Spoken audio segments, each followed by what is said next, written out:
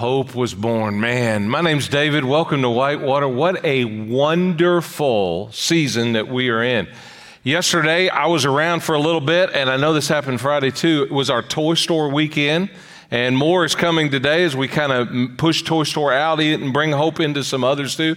But if you participated in Toy Store, maybe you bought a present, maybe you volunteered, would you just raise your hand? We want to say thank you. Thank you for giving. Amen. Look at that. God worked through your work. Thank you. And this is a season of receiving. Like we're going to talk about what we received today, but this is a season of giving. And because of that, you gave. And there's more. In fact, if you want a good definition of following Jesus, you know what it is? Giving. It really is. Not just money, but thank you for that. So we are currently waiting in wonder at Whitewater, and we welcome you. Now, you try to say that fast 3 times. We're waiting in wonder at Whitewater, and we welcome you online or in the room here. We've been looking at some key biblical, historical characters in the Christmas story as they all waited for hope to arrive. And JT and I have been talking about the value of waiting, but the art of waiting is hard to do. 2 weeks ago, we saw some kings, and we talked about worship versus worry, and I hope you're leaning more into the worship and less into the worry. Then last week, JT focused on the shepherds, and we talked about praise versus pride, and I hope that you are into the praise and not the pride. And that leads us to the character that revolutionized what it was to truly love a woman. His name was Joseph. And today we want to talk about the difference between having character and just living a convenient life. Character versus convenience. I have a question for you. How many of y'all have friends that like to borrow things from you? Could I see your hand? Your chuckle tells me the answer to my next one. How often do they bring it back? How often we borrow things? I've been studying the Christmas story and really the life of Christ, and you know what I've discovered? Jesus borrowed many things in life. Think about it. He borrowed a manger, a place to be born. He borrowed a lunch to be eaten, and then he multiplied it. He borrowed money to pay his taxes. Some of us have been right there. Wouldn't we like to be able to go catch fish and the tax money is in the fish's mouth? Man, I want that. He borrowed a donkey to ride into Jerusalem on. He even borrowed a tomb to be buried in that wasn't his own. And today, as we continue this Christmas series, what I want to show you is we see that Jesus even had to borrow a dad, a temporary earthly dad. His dad's name, his earthly father, was Joseph. And what a father, what a man he was.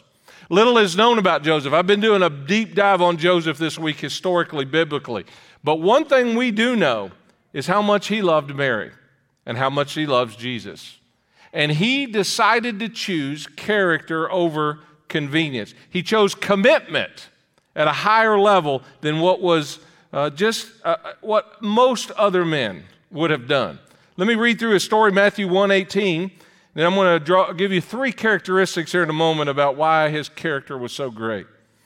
This is how the birth of Jesus the Messiah came about. This is the true Christmas story. His mother Mary was pledged to be married to Joseph, but before they came together, before they were intimate sexually, she was found to be pregnant through the Holy Spirit.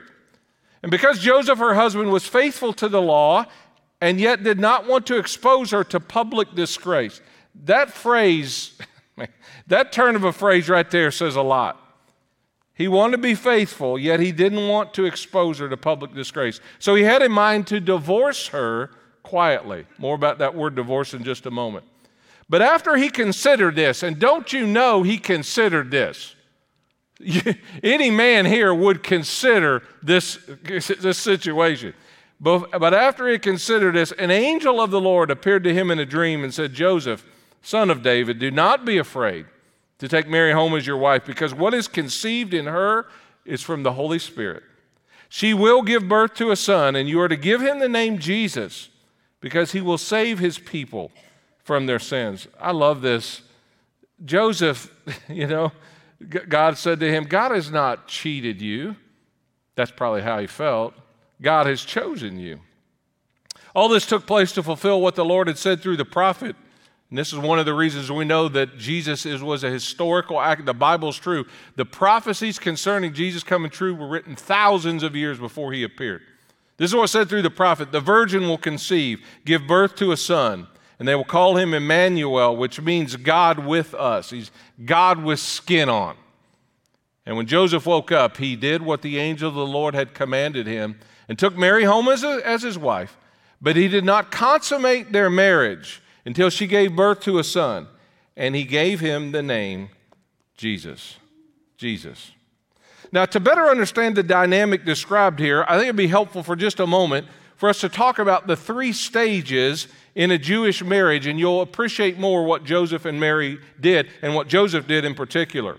The first stage in their day, in their culture, was the engagement stage, where the parents arranged the marriage. They said, here's our girl, there's a guy, I think that looks like a good guy, which if you have little kids, is not such a bad idea to arrange a marriage. I'm just saying right now, that may be something our culture might embrace. Other cultures have, by the way. Inwan and Sukja Kwan are family friends, and they're long-term missionaries in Seoul, South Korea. And when they were growing up, their parents followed what was in their day the custom of arranging marriages through what they called a go-between, which is basically a matchmaker. You would pay the matchmaker to find, if you were the father of a woman, you would pay the matchmaker to find a good husband. And Sukja's father paid a fee to get a husband for her.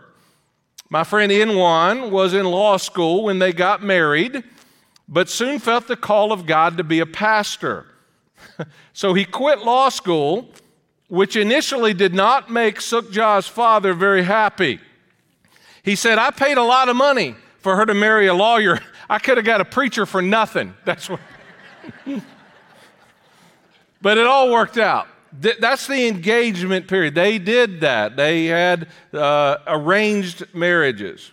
But then the second stage was the betrothal stage, where they were pledged to be married. This is the stage that Joseph and Mary find themselves in right here in Matthew 1. This betrothal stage lasted for 1 year, and during this time, the betrothal stage, you were considered married in every single way, except you didn't sleep together, no sexual intimacy. In fact, to get out of this betrothal, you had to get what they called in the day a certificate of divorce, which is why it says that Joseph had in mind to divorce her quietly. Even though they weren't technically married, still had to get a certificate of divorce. Then the third stage, which is true of our day, was the wedding itself, which was quite an elaborate deal.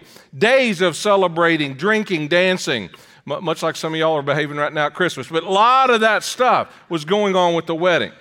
So as we take a closer look at the verses I just read, 3 attributes just popped out to me that Joseph possessed that illustrated his character was greater than the convenience of the moment to choose other options. It's why it says here he was a righteous man.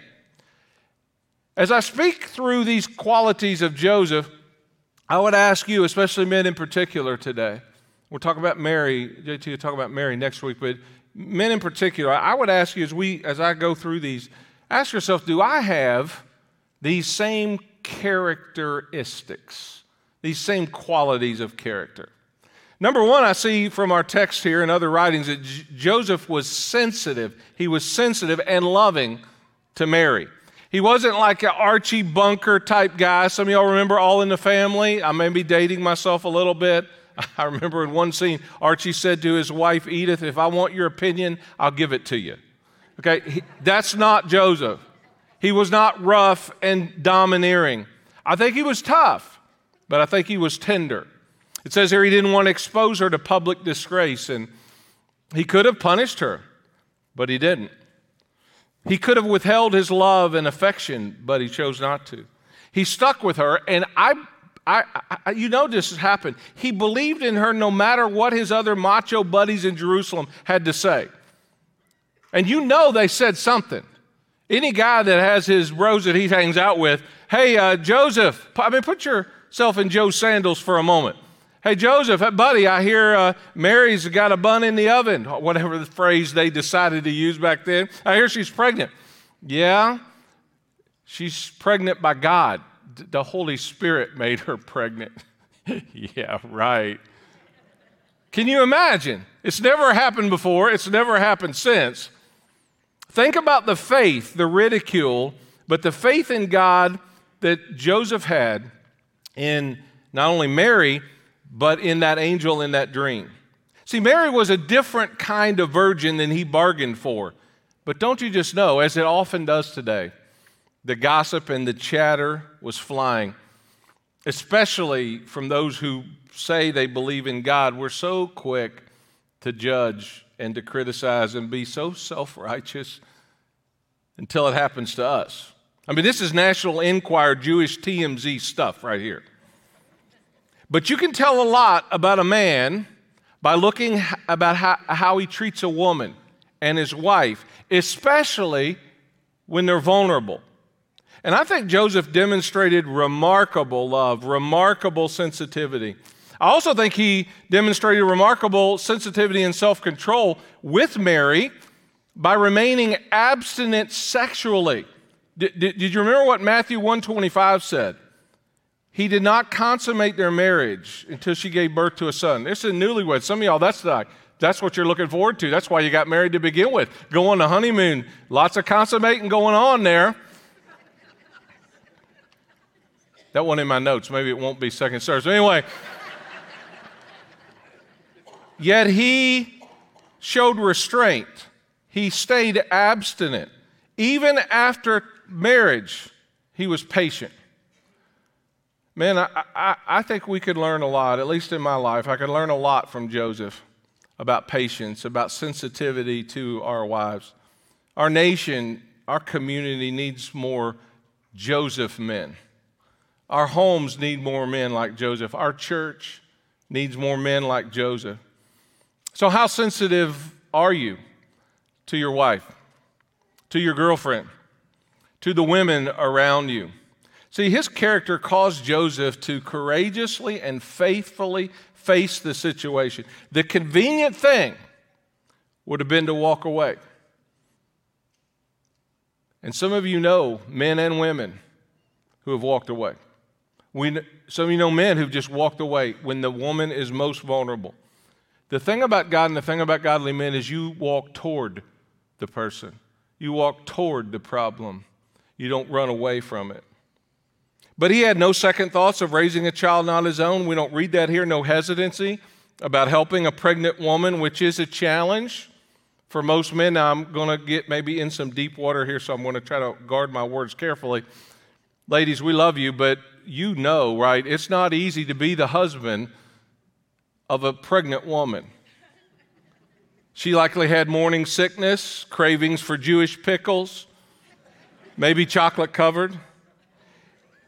He would have been willing, I believe, the sensitivity correlated. He would have been willing to listen patiently as she went into all the feminine details that guys tend to zone out on after a moment. Ladies, you know, you've seen it as you start to talk and that glazed look appears in his face. He's hearing, but he's not listening. And we didn't even mention the help that this wonderful woman, Mary, would have needed on an 80-mile trip with no car, no heated seats, no GPS, no cell phone, no Spotify playlist. He is very sensitive to everything that she needed and wanted. And boy, he chose that characteristic. But Joseph, I think, also proved his character because not only was he sensitive to Mary, he was submissive to God. I found this interesting as I read the text again. As I glanced through it, I see that Joseph obeyed God multiple times. In fact, I read at least 5 times in the New Testament that God told Joseph to do something, and he did it completely, faithfully, all the way, all 5 times. God told him to marry her. He did. God told him to flee to Egypt. He did. God told him to come back to Israel. He did. God told him to go to Nazareth. He did. And when he named the child Jesus per the instructions, once again, he was faithful and submissive. See, usually in their day, sometimes true in our day, but definitely in their day, When a father named the firstborn son, who did they name the son after? Themselves. His name should have been Joseph.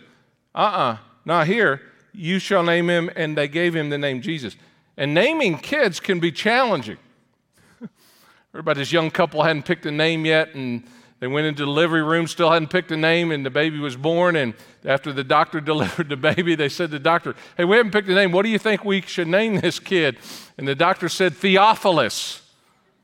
I said, "Theophilus? So why is that?" Because that's the Theophilus kid I've ever seen. Anyway, I know that was bad, but some of y'all are going to be telling that at your Christmas party this week. Think about this. Joseph fathered a child intentionally, not his own. Sometimes a father raises a child not his own. He doesn't know it. The formal term is paternal discrepancy. That is unique. But Joseph did know it wasn't his child. It was God's child. So imagine how unique, being a new dad. I mean, there's not a lot of dad classes out there. Being a new dad is unique and stressful. Think about how unique and stressful it would have been to raise the person you know is the Son of God. A little extra pressure, wouldn't you think? Stepdads and blended families, they can be difficult to navigate, but imagine raising God in human form. I got questions. Like when I get to heaven, I'm going to ask Joseph, did you make him do his chores? Did you enforce a curfew? Did you ever have to spank Jesus? I don't know about you, but I wouldn't want to be laying hands on somebody that could lay hands on me. Did they discipline him? Someone said Mary and Joseph are the only parents who could have legitimately said, "Just wait till your father gets home," and really mean it. Author Max Lucado has a couple other questions he wants to ask Joseph someday. Did it feel weird teaching him that he himself created the world? Did Jesus ever come home with a black eye? And what'd you do about it? Did young Jesus say anything when he hit his finger with a hammer in your carpenter shop? Whenever Jesus saw a lamb being led to the slaughter, did he act differently? Joseph was submissive to God in unbelievable ways. He obeyed him. And I have discovered after quite a few years of ministry that obedience is the sign of allegiance. And Joseph showed his true character. I have come to understand after watching me and you that the only part of the Bible you really believe is the part you actually do. Joseph actually believed God enough to act on it. He understood his role and humbly embraced it. In fact, over in Luke chapter 2, it says that Joseph and Mary did everything required by the law of God.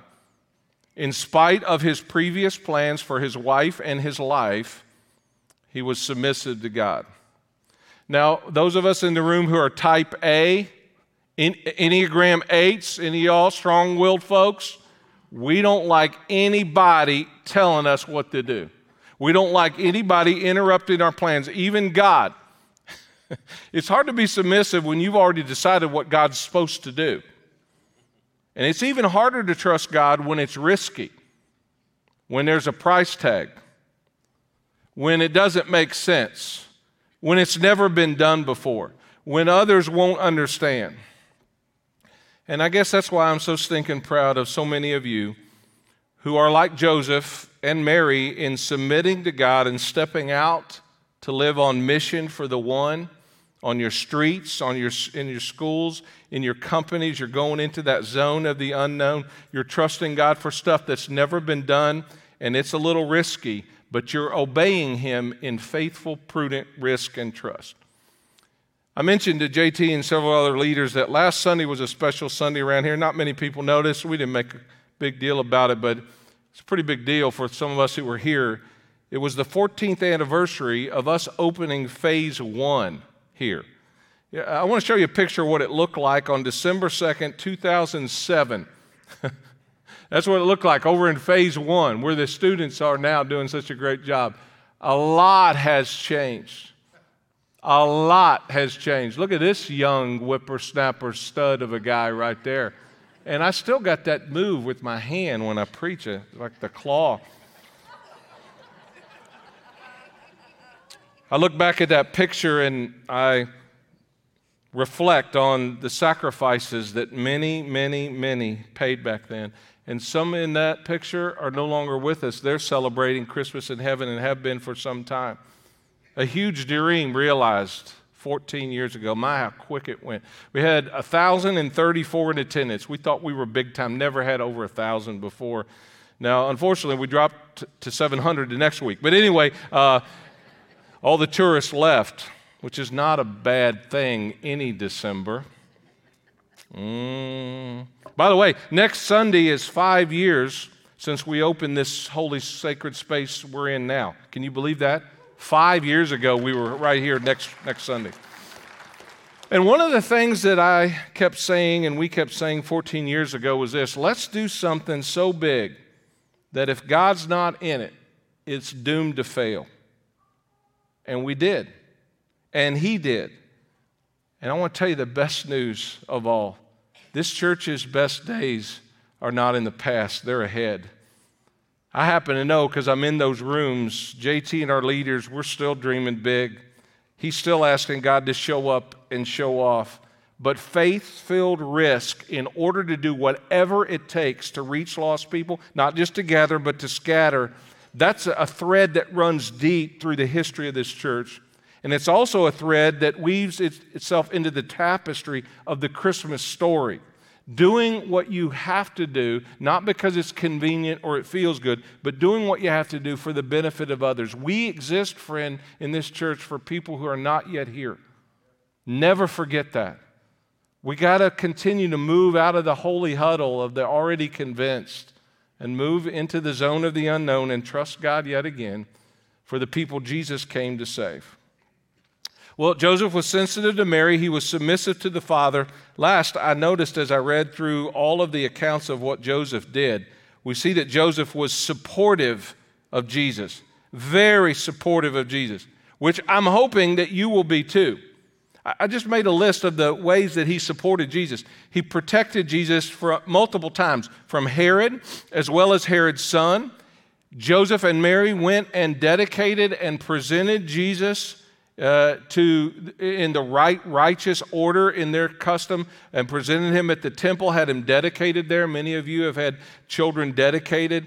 In fact, let me show you Luke chapter 2. I just want to spend a couple minutes here as we wind down. There are two snapshots here that I think really capture the heart of Joseph and Mary, but Joseph. And one of them was when he was presented at the temple. And I want you to notice, we've been talking about waiting, wonder and waiting. I want you to notice another guy that was waiting. When the time came for the purification rites required by the law of Moses, Joseph, there's our guy, and Mary took him to Jerusalem to present him to the Lord.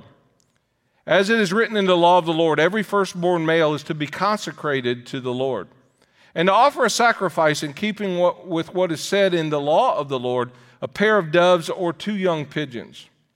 Now there was a man in Jerusalem called Simeon. Now remember that guy, Simeon. He was righteous and devout. And what was he doing? He was waiting for the consolation of Israel. And the Holy Spirit was on him. That describes what I hope all of us are doing. We're waiting for the consolation. We're waiting for Jesus to show up and show off. And the Holy Spirit is on us. It had been revealed to Simeon by the Holy Spirit that he would not die before he had seen the Lord's Messiah. Think about that promise. I'm going to keep you alive till you see. And don't you know, as you get a little older, you start looking forward to heaven. You got more friends there than you got here, and you kind of start to look forward to a new body. This older man, Simeon, waiting every day, looking in the temple courts, waiting. Is it today? Is it today? God said, you won't die until you see the Lord's Messiah. And moved by the Spirit, he went into the temple courts. And when the parents brought in the child, Jesus, to do for him what the custom of the law required, Simeon took him in his arms and praised God, saying this, which, by the way, is a little weird. If you're a new parent and you got a baby and this strange old man comes up and said, let me have that kid, I don't know. But notice they even submitted to that. He took him in his arms and praised God, saying, Sovereign Lord, as you have promised. God always keeps his promises. As you have promised, you may now dismiss your servant in peace, for my eyes have seen your salvation, which you have prepared in the sight of all nations. And this would have been a shocking statement, because they thought the Messiah was just for the Jewish nation. Of all nations, a light for revelation to the Gentiles. That's probably most of us here. And the glory of your people Israel.